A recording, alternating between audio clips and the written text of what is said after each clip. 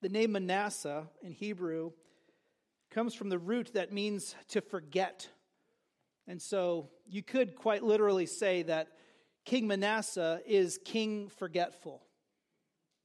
As we look at this narrative, we see the wheels really come off in Judah under King Forgetful. He clearly forgets the Lord. And that forgetfulness, that spiritual amnesia, led to the worst of times. It led to disaster. You know, my friend John Bunyan, in The Pilgrim's Progress Part 2, the lesser known of the two works that he did, The Pilgrim's Progress Part 2, which is the story of Christiana, Christian's wife, and how she comes to faith. But in The Pilgrim's Progress Part 2, he writes about this place called Forgetful Green. Forgetful Green. And he said this, he said, "For if at any time pilgrims meet with any trials, it is when they forget what favors they have received." Basically saying there's a constant temptation there to veer off into forgetful green and to forget who God is and what God has done. The fact is, when we forget the Lord, we are in trouble. I wonder this morning, have you forgotten the Lord? Are there areas of your life where God is not in the equation?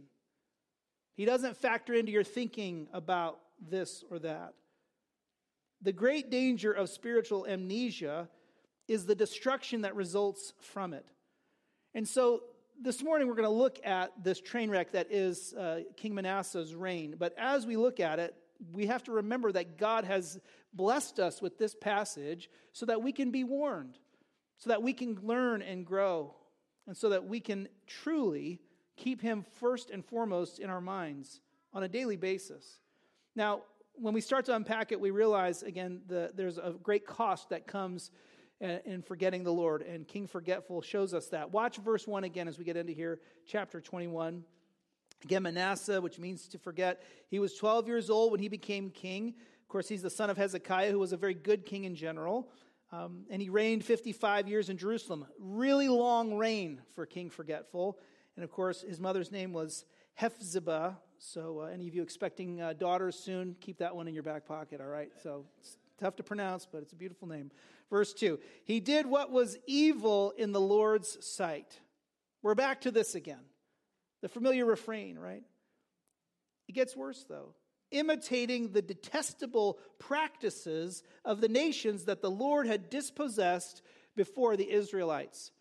We've heard this as well in 1st and 2nd Kings, that the kings that did evil in the Lord's sight often, or maybe always, were following the spiritual example of the nations around them. They wanted to be like the nations around them. They were influenced by the nations around them, or in this case, the nations that lived in the land before God gave it to Israel. Those were Canaanite pagan nations, and yet they did not come into the land and just worship the Lord. They adopted these Canaanite gods and goddesses, and so even though Hezekiah led the people away from that, his son Manasseh, King Forgetful, had forgotten. And we're right back to the same thing of imitating the nations. Verse 3, he rebuilt the high places that his father Hezekiah had destroyed and reestablished the altars for Baal. So he's undoing the good work that his father Hezekiah had done. We waited so long for those high places to get torn down. They finally are torn down, and the next generation puts them right back up. King Forgetful. We've got altars for Baal rebuilt. He made an Asherah. Remember, Asherah is this Canaanite goddess, and they would worship her using this like totem pole thing. And so either they built an actual idol of Asherah or one of these totem pole things, but nonetheless, he made an Asherah just like King Ahab of Israel, just as King Ahab of Israel had done. Now, just in case you've forgotten, King Ahab is not a good example either. And so here, the king of the southern kingdom has now followed this footsteps of one of the worst, if not the worst, kings of the northern kingdom. He also, verse 3, bowed and worshipped all the stars in the sky and served them. As if the Canaanite gods and goddesses weren't enough, now we're getting back into astrology and worshiping the stars, and the stars are the gods, and they dictate our future. It's shockingly, it gets even worse. Verse 4, he built altars in the Lord's temple, in Yahweh's temple, where the Lord had said, Jerusalem is where I will put my name. So in the actual temple devoted to the God of Abraham, Isaac, and Jacob, that's supposed to be exclusively for the worship of Yahweh. What has Manasseh done? King Forgetful has gone into the temple and he said, this needs to be updated, and let's build some altars here to some of these other gods as well. And so now in the temple where it's only the Lord's name that is supposed to be, now they've got these other gods and goddesses present there for worship in their altars. He didn't stop with just the gods, though. There, same thing in the temple. He built altars to all the stars in the sky in both courtyards of the Lord's temple. Now became an astrology center. And really here at the very bottom of the barrel, he sacrificed his son, in verse 6, to the fire. Practiced witchcraft and divination. Consulted mediums and spiritists. He did a huge amount of evil in the Lord's sight, angering him. You know, the other nations, they would sacrifice their children, their firstborn, to God, especially the kings. And Manasseh thought here, he thought, if I'm going to be successful as a king, if we're going to be successful as a nation, if I'm going to be successful as a leader, I have to give my son over to this Canaanite god. And so he has his son murdered. He consulted with the spiritists and the witches, and he's going and trying to figure out, tell me the signs of the future, and they're reading, they read signs out of animal entrails and other really pleasant things like that to try to tell him what's going to happen and what he should do and all of this. See, King Forgetful has forgotten the resource he has in the Lord. Of course, that's prohibited in Deuteronomy. It's interesting the way they word it at the end of verse 6. He did a huge amount of evil in the Lord's sight. Manasseh's as bad as it's gotten in the southern kingdom, for sure.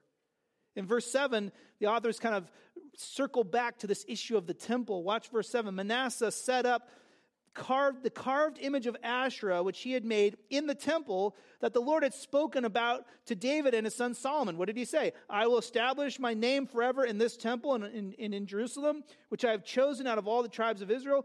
I will never again cause the feet of the Israelites to wander from the land I gave to their ancestors, if only they will be careful to do all I have commanded them, the whole law that my servant Moses commanded them.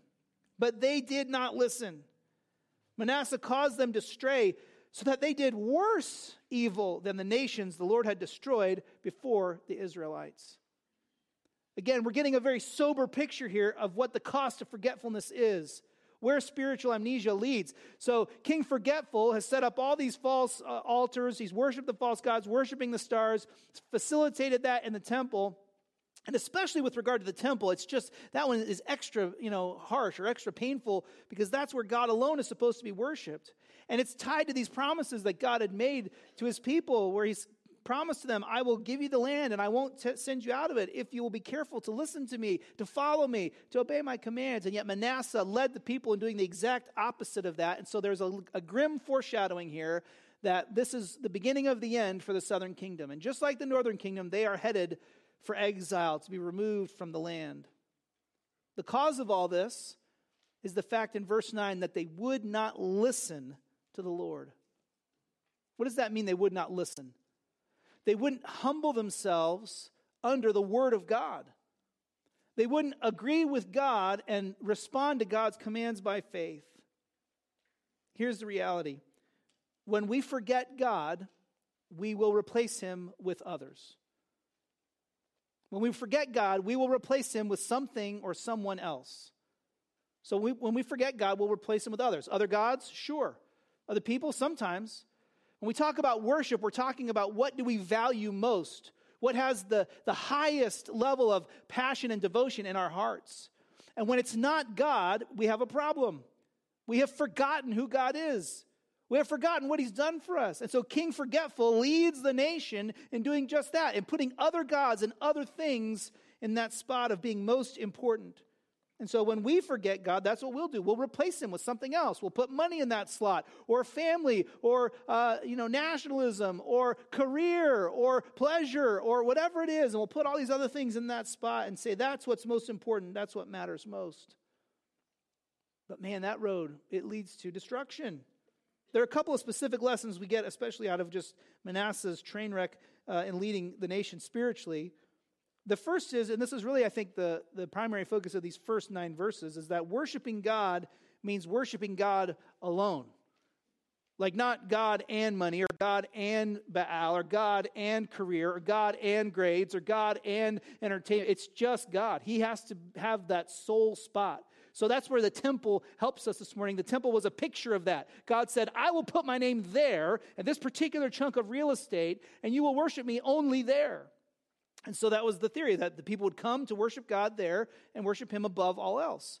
And instead of honoring that, what Manasseh led the people to do was they put other gods there and goddesses. You know, in some of the literature, we get these hints that they thought Asherah was like Yahweh's wife.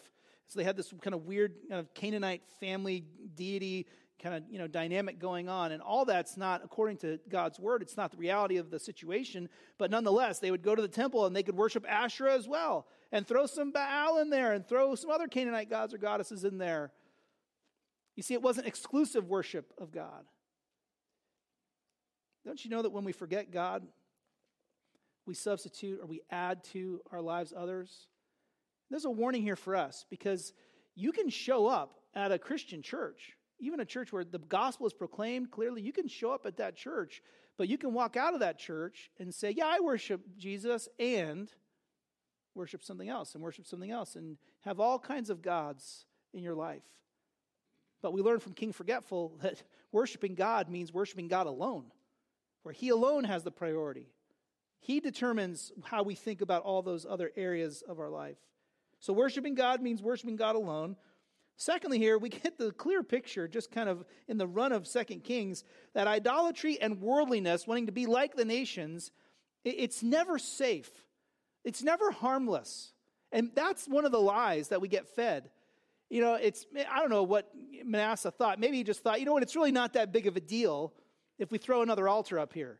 It's really not that big of a deal if I make a compromise here. It's really not that big of a deal if I'm doing this on Friday night like everybody else. And it really is not that big of a deal if I'm watching this, or if I think like this, or if I do this on my taxes, or I do this at work, right? And it's not that big of a deal. But all of a sudden we realize, wait a minute, that worldliness, when we follow the example of the nations around us, right, when we follow them into idolatry and sin, it's never safe. It's never harmless. And here, Manasseh did a huge amount of evil. And it was worse than the nations that were there before Israel. That's how bad it had gotten. There's a caution here, a warning to us. Which leads to the third, I think, lesson in this first chunk, which is that the battle with idolatry, it's not a skirmish, it's all-out war, and it's war on multiple fronts. Again, we just in our culture, we just don't take sin seriously enough. It's not that big of a deal. We're not overly concerned about it. But if you read the cumulative effect of 1 and 2 Kings, we get to Manasseh, and we're just seeing everything implode in the southern kingdom. We're going, wait a minute. This is all because of the worship problem. And the fact is that if we are not serious about keeping God alone in the primary place of worship in our lives, we're in trouble. Idolatry's stubborn. Because you'd think, the nations were driven out. And you'd think, God blessed the people, and God rescued them from the Assyrians with Hezekiah, Manasseh's father. So they will have learned. They will have seen God's faithfulness on display. Literally, some of them saw that in the previous generation. And they lived through for King Manasseh to become king. And having learned those lessons from the past, they would stay faithful to the Lord, and they wouldn't worship these idols. And yet, idolatry, it's stubborn. And it is all-out war. And one good king, right, good though Hezekiah was, right, couldn't undo this inertia of the generation to follow the example of the nations and to worship false gods. King Hezekiah was a good king. But that battle with idolatry wasn't a one-time battle. It is war. And again, war on multiple fronts. Some of us are kind of have been made aware of that in our own lives, because as we have grown as believers, we've seen how sin impacts the way we think over here and over here and over there. It expresses itself in different areas in our lives. Don't be naive and think, now that I'm a follower of Jesus, it's going to be easy to say no to temptation. Now listen, this is war. This is spiritual war. And God has made provision for us, but there's a warning here about the persistent nature of idolatry. Finally, the fourth thing we learn in these first few verses is that failure to listen to God is the root cause of it all. At the end of the day, If you go back to the garden with Adam and Eve, when the serpent's whispering to Eve, and maybe she's discussing it with Adam, we don't know all the details there, but as that's happening, what they should have said was, but God has said this. They should have listened to the Lord, meaning God's voice should have been the primary voice helping them interpret what was going on in their lives. And they should have let God's word drive their response to the temptation. But they didn't.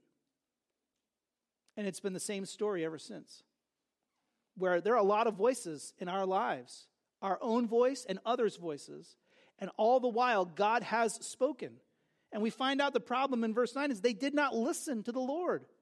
It wasn't as if God hadn't communicated with them clearly. He kept sending prophet after prophet after prophet to bring his word to his people, to call them to repent, to call them to trust him and to follow him. But they were thinking, this is what I think about it, or this is what Oprah says about it, or this is what so-and-so says about it, right? And they're just following the lead of the culture, following their own desires and not humbling themselves and accepting the word of God as the authority.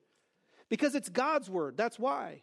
Because God is the authority. Again, worshiping God alone here is connected to then listening to God. If we have God in the primary spot in our hearts, when God speaks, it's his word that matters most. But we struggle, don't we? This circumstance, what we're reading about with Manasseh, it cannot last. God cannot and he will not allow his people to persist in that idolatry. And even his judgment in this case is a part of his rescue, where he is going to rescue his people from it. Watch verse 10.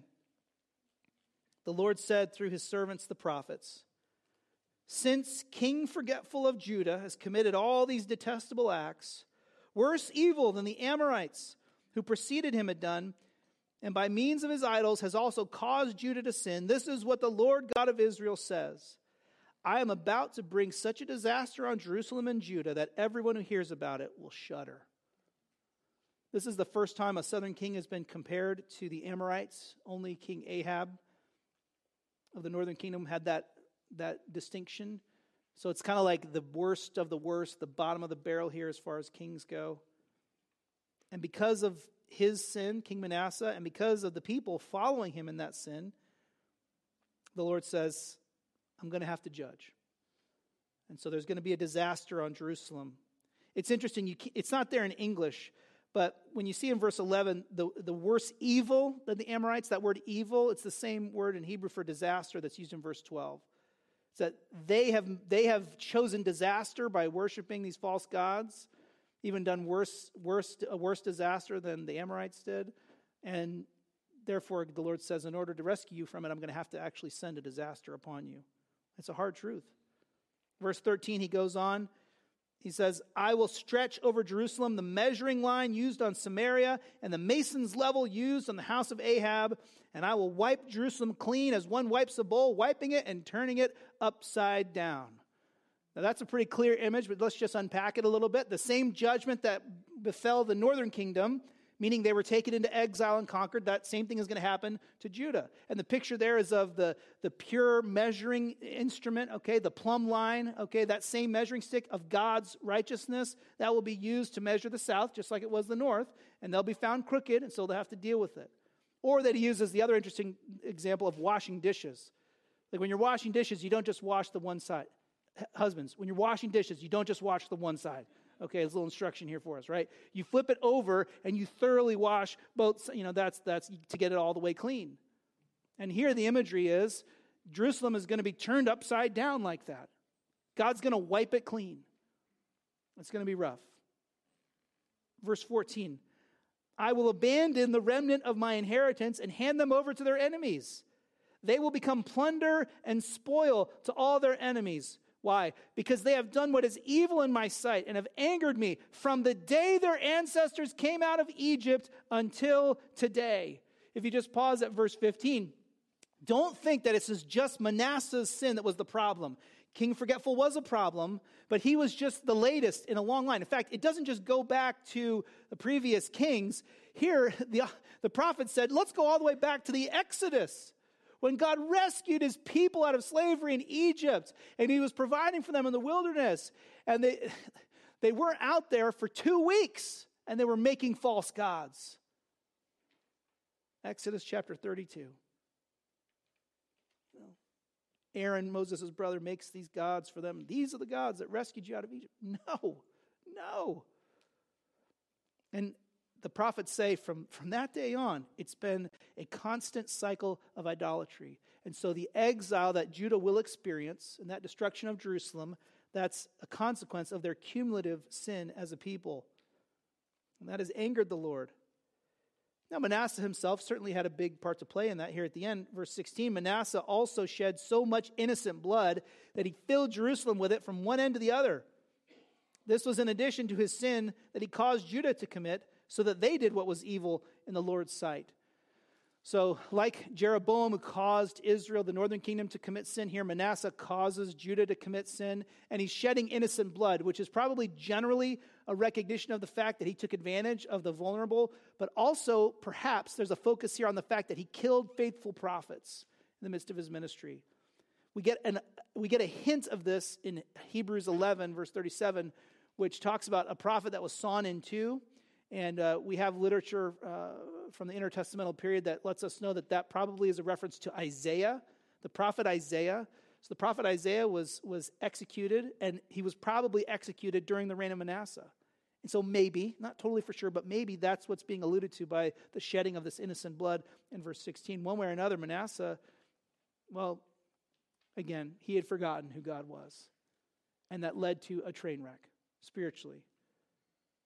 Verse 17 and 18, the rest of the events of Manasseh's reign, along with his accomplishments and the sin that he committed, are written in the historical record of Judah's kings. Manasseh rested with his ancestors and was buried in the garden of his own house, the garden of Uzzah. His son Ammon became king in his place. What's the warning here? The warning is that those who forget God will be judged by God. Those who forget God will be judged by God. There's no repentance here in the people. There's no change. They just have gone along with the idolatry. They've chosen it for themselves. And again here in this warning, we have this reminder that our sin is a big deal. And so, and this is a part of the difficulty of coming to church, because when we come to gather with God's people, we are constantly tempted to just put our best foot forward. That's why some of you dress up. More of you should. But that's why some of you dress up, on Sunday. It's like, yeah, you come to, I'm teasing, right? But there's a temptation to how's it going? Oh, yeah, it's going great. Like all that, and we just, that's just natural, right, as people. And, but as a gathering of the church, really, if we're going to be effective in loving each other, we have to be willing to say, yeah, it's not really going that great, actually. Because the fact is, I have struggles this week that I'm struggling with. And we don't say that to everyone, but we need to say it to someone. Because if we've bought the lie that our sin isn't that big of a deal, we'll never bring it up. We'll never address it. And if that is our lifelong pattern, there's a genuine question there of, am I even a follower of Jesus? There's a twofold warning, really. To believers, there's a warning here to humble ourselves, to listen to the Lord, His voice, and not let others' voice or our own voice actually drive the bus. So in this warning where we see that the wheels come off with Manasseh and the people follow because they didn't listen, if you're a follower of Jesus this morning, there's a warning here to say to you, listen, don't get too comfortable with your sin. And just because you really want something or just because everybody else is saying this is what you should do, you have to let God's word be the determining word. You have to let God's voice be the determining voice. Our voice is tainted, right? We don't have an infinitely wise perspective. And so even as we're going through trials and difficulties, even genuinely as we express hurt and pain and we're trying to process what's going on, at the end of the day we have to say, I know I feel like this and I know this is what's going on in my life, but Lord, what have you said to me? What is true of you that I need to not forget right now, that I need to remember? Or you might be going through that trial, feeling the hurt and the pain, and others are telling you, oh, this is what you got to do about that, and this is what you should do, and all these things, and telling you to do what they've done or to do what the culture says to do. But you have to ask the question, Lord, what have you said that matters most in this circumstance? And yes, the culture tells me to turn right, but Lord, you've told me to go left. So will I follow? Or will I believe their voice or my voice instead of his voice? Of course, there's also a warning here to unbelievers to say that if you never remember the Lord, if this is your life pattern always, that this is a one-way road to judgment. And the exile is, in many ways, just a warning, a caution, that if you refuse to repent, spiritual destruction will be the ultimate result. So we need to not underestimate the spiritual damage we can do if we neglect our spiritual health. And also, the damage we can do to the next generation. Watch verse 19. This is an unfortunate development here in this chapter. So now Manasseh's dead, and his son Amon takes over. Amon was 22 years old when he became king, and he reigned 2 years in Jerusalem. Now just pause. If you've been really sharp, you remember that in the northern kingdom, short reigns equal problems, right? So that's where we are. 2 years, His mother's name was Meshullemeth, the daughter of Haruz, and she was from Jotbah. Verse 20, he did what was evil in the Lord's sight, just as his father Manasseh had done. He walked in all the ways his father had walked. He served the idols his father had served, and he bowed in worship to them. He abandoned the Lord God of his ancestors and did not walk in the ways of the Lord. Here's the reality. In this little description of Amon here, what do you have? You have not just a consequence of Manasseh's sin, but a consequence of Hezekiah's sin. Do you remember last week when we were looking at King Hezekiah, and there, when he was confronted about his sin at the end of his life, he thought about it, and he said, I accept the word of the Lord and the consequences of the Lord because the judgment will come to later generations, and I'll be fine during my lifetime. And Hezekiah was callous to the future generations that would come. He was cold-hearted, actually, because all he cared about was himself. And so then what happens? The next generation, his son Manasseh, king forgetful, not surprisingly, leads the nation in rebellion against God. And then his grandson, King Amon, leads the nation further in rebellion against God and abandoned the Lord God. Why? Partially because Hezekiah was so selfish, he didn't invest spiritually in the future generations. And so we see that come to fruition. We're supposed to, listen, there's a reason chapter 21 comes after chapter 20. We're supposed to connect the dots here.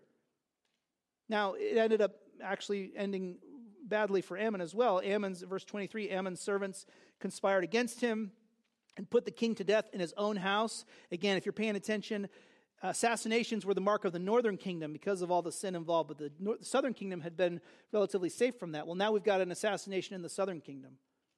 The common people actually killed all who had conspired against King Amon, and they made his son Josiah king in his place. The rest of the events of Ammon's reign, along with his accomplishments, are written in the historical record of Judah's kings. And he was buried in his tomb in the garden of Uzzah, and his son Josiah became king in his place. Man, those verses hurt. Because if Hezekiah hadn't been so selfish, or if Manasseh had not forgotten for almost all of his life, maybe the generation could have been spared. You see, forgetting God also leads to future failure. Forgetting God also leads to future failure. If we're going to follow King Forgetful, right, or if we're going to be self-centered and not care about future generations, then the future generations will suffer. And so there's really, I think, a clear and direct application of this to think about, wait a minute, have I forgotten God in that I'm neglecting to invest in future generations? Not just the ones related to me, right? But yes, the generation that God has brought into our church family. Am I investing? And those that are outside, am I looking to invest in future generations to see them spiritually turn to the Lord in faith and grow? This is why passages like Deuteronomy 6 and Ephesians 6 are so instructive. In Deuteronomy 6, short version, parents, you're called to basically be speaking about spiritual things with your kids all the time. Like wherever you're going, there's a spiritual lesson. And so there's a lesson to be had, from going to the soccer game or going to Doherty Park or going to school or whatever. There's lessons all around us spiritually that you can invest in your children. In Ephesians 6, parents are called to, especially fathers, are called to take ownership of the discipleship of their children, that they lead them in the fear and instruction of the Lord and raise them in that context of fearing God and growing in that knowledge. But then you add to the fact that families are called to that, and we're big on that here. Families are called to that, but also the church community then participates in that. And so we come around each other and support each other. And some of us have been through those hard days with teenagers and those difficult days with the little ones and all that. Some of us have changed a lot of diapers. Can I get an amen? Mostly moms. Can I get an amen? You've been there. And so then you can actually say to the next generation as they're raising their kids, you can come alongside and encourage them to hey, it's okay, trust God here and look at what God will do there. And you can walk alongside them. And so we together bear this calling of investing in future generations. If we forget God, we will say, I will focus on my comfort, my convenience, right? My preferences. And you know what? The later generation, they can figure it out for themselves. That's a lot of things. It's not helpful. It's absolute selfishness, isn't it? And in that moment, when we say, I care about myself more than investing in others, especially the next generation, who's God in that temple? It's me. I'm the one being worshiped.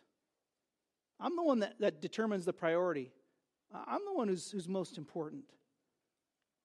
Forgetting God leads to future failure. I wonder if you are, or if you have thought about what it looks like for you to intentionally invest in future generations. Whatever stage of life God has you in, especially those that have gone into adulthood. How can you invest in future generations to serve and to love and to see those young people come to not just saving faith in Jesus, but to spiritual maturity in Jesus? To see them grow. There are all kinds of opportunities for that, but it starts with a heart that says, I'm willing to give, right, of my time and energy to invest. Or we can follow the example of King Forgetful. Now here's the deal. We walk through this chapter. It's a rough one, right? There's a lot of hard stuff in here, a lot of sobering warnings about where idolatry will get you. There's a statement of God bringing his judgment, right? So that's hard for us to hear. And maybe you're here and you would confess, in your most kind of guarded moment, you would confess, I have forgotten the Lord.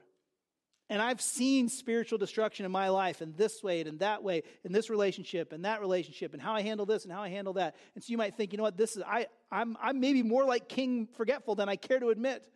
There's a lot here that I can resonate with. And yes, in my temple, there are a lot of different altars. It's not just an altar to the Lord, right? And so maybe you would confess that and you're feeling that burden of condemnation. Here's the reality. If you've forgotten God, we still have hope. Now how or why?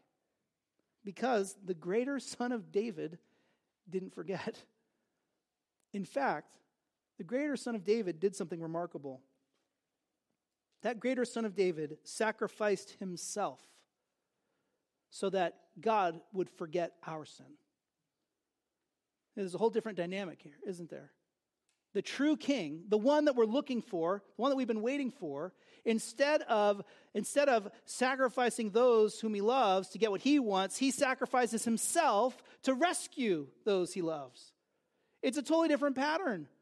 It's a pattern of sacrificial leadership and love. And here's the thing. Maybe you're here and you're going, yeah, but I've done a lot. Like, I've done really bad things. These things that Manasseh did, they were horrible.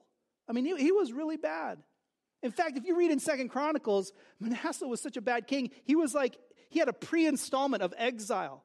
That the Assyrians actually took Manasseh, King Forgetful. They took him and they dropped him off in Babylon. It's the weirdest thing. You read in 2 Chronicles, it's like the Assyrians came and took him and they left him in Babylon. He got like the first dose of that judgment. And he had built all the false worship sites. He had led the nation in this train wreck. He even sacrificed and murdered his own son in the worship of these false gods. And there he is in Babylon, and he's sitting in prison, in a Babylonian prison cell. And in 2 Chronicles 33, we read that sitting there in Babylon, Manasseh finally remembered the Lord. And it's remarkable. The Bible says it this way. So Manasseh came to know that the Lord is God. He repented of his sin. And shockingly, King Forgetful was forgiven. Now, I just got to tell you something this morning. If Manasseh can be forgiven of his sin through the greater Son, right? Through Jesus, the Messiah, who died in his place and rose from the dead. If Manasseh can be given for his sin, brothers and sisters, you can be forgiven of your sin. And so you might be thinking, it's bad. You don't know, Pastor Ryan, how bad it is. And I don't know. But Jesus does. And what he did is he died in your place so that you could be rescued from that forgetfulness. He died in your place so that you could be called to now new life in him, where instead of forgetting him, he's got the central place of your life.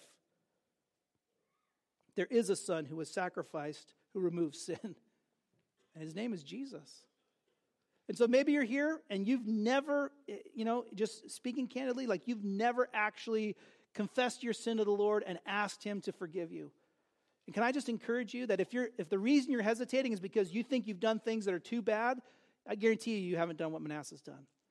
And so the fact is that you can be forgiven by faith in Jesus today, by simply praying and confessing your sin to the Lord and asking for forgiveness. And he doesn't forgive you because of your good works or because of your church attendance record or whatever else. He forgives you solely because of what Jesus has done for you on the cross. So there's hope in that greater Son of David, the king who didn't forget, right? But for believers, of course, now we realize, okay, wait a minute, we're called to this new life where Jesus has paid the price for my forgetfulness, and the temptation is going to be to go easy on it than just to say, oh, it's not that big of a deal then if I forget.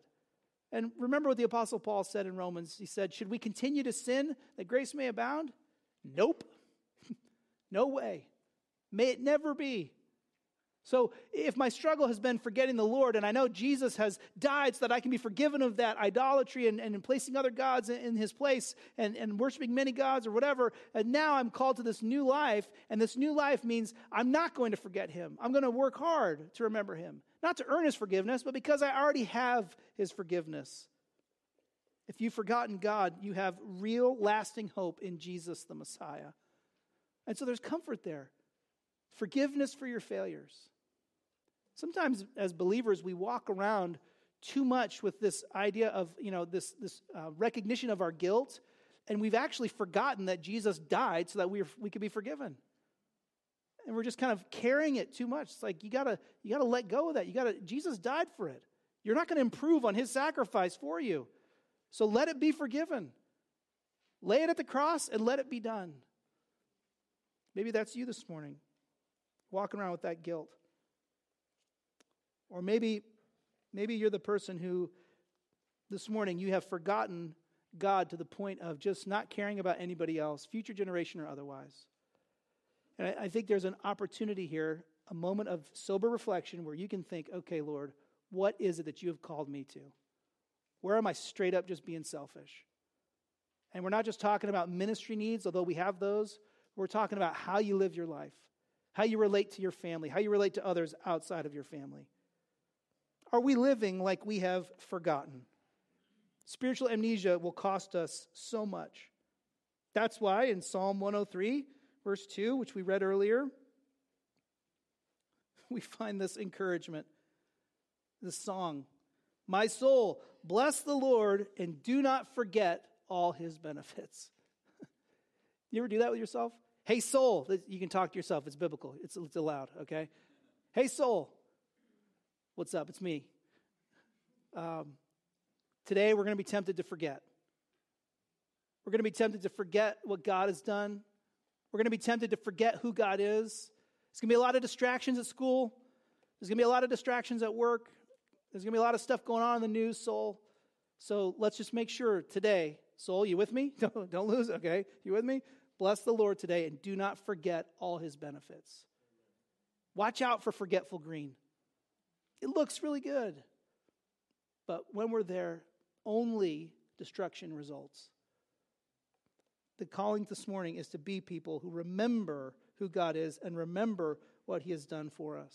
Because when we forget God, we will replace him with others, and that's when we're in trouble. Would you pray with me, and we'll ask God to help us not forget his benefits. Lord, we pause this morning just in consideration of 2 Kings 21, and we recognize that the sin of King Manasseh was brutal. And it was the culmination of so many generations of rebellion, Lord, and we mourn over that. But at the same time, Lord, we're not immune. That we are tempted to forget you every day. And so there's a warning here for us, a warning against idolatry, a warning to keep you as first and foremost in our hearts, to not clutter up the temple with other altars. Lord, we also see that in the outflowing of this, there's a reminder to spiritually be aware of and invest in others. And so, Lord, I pray that you would help us not to forget you. Help us not to abandon you. Help us not to compromise by worshiping other gods alongside you. Lord, protect us from making ourselves God and putting us at the center of the universe. Lord, convict us of our sin in areas where we're struggling with idolatry and we've been hesitant to admit it.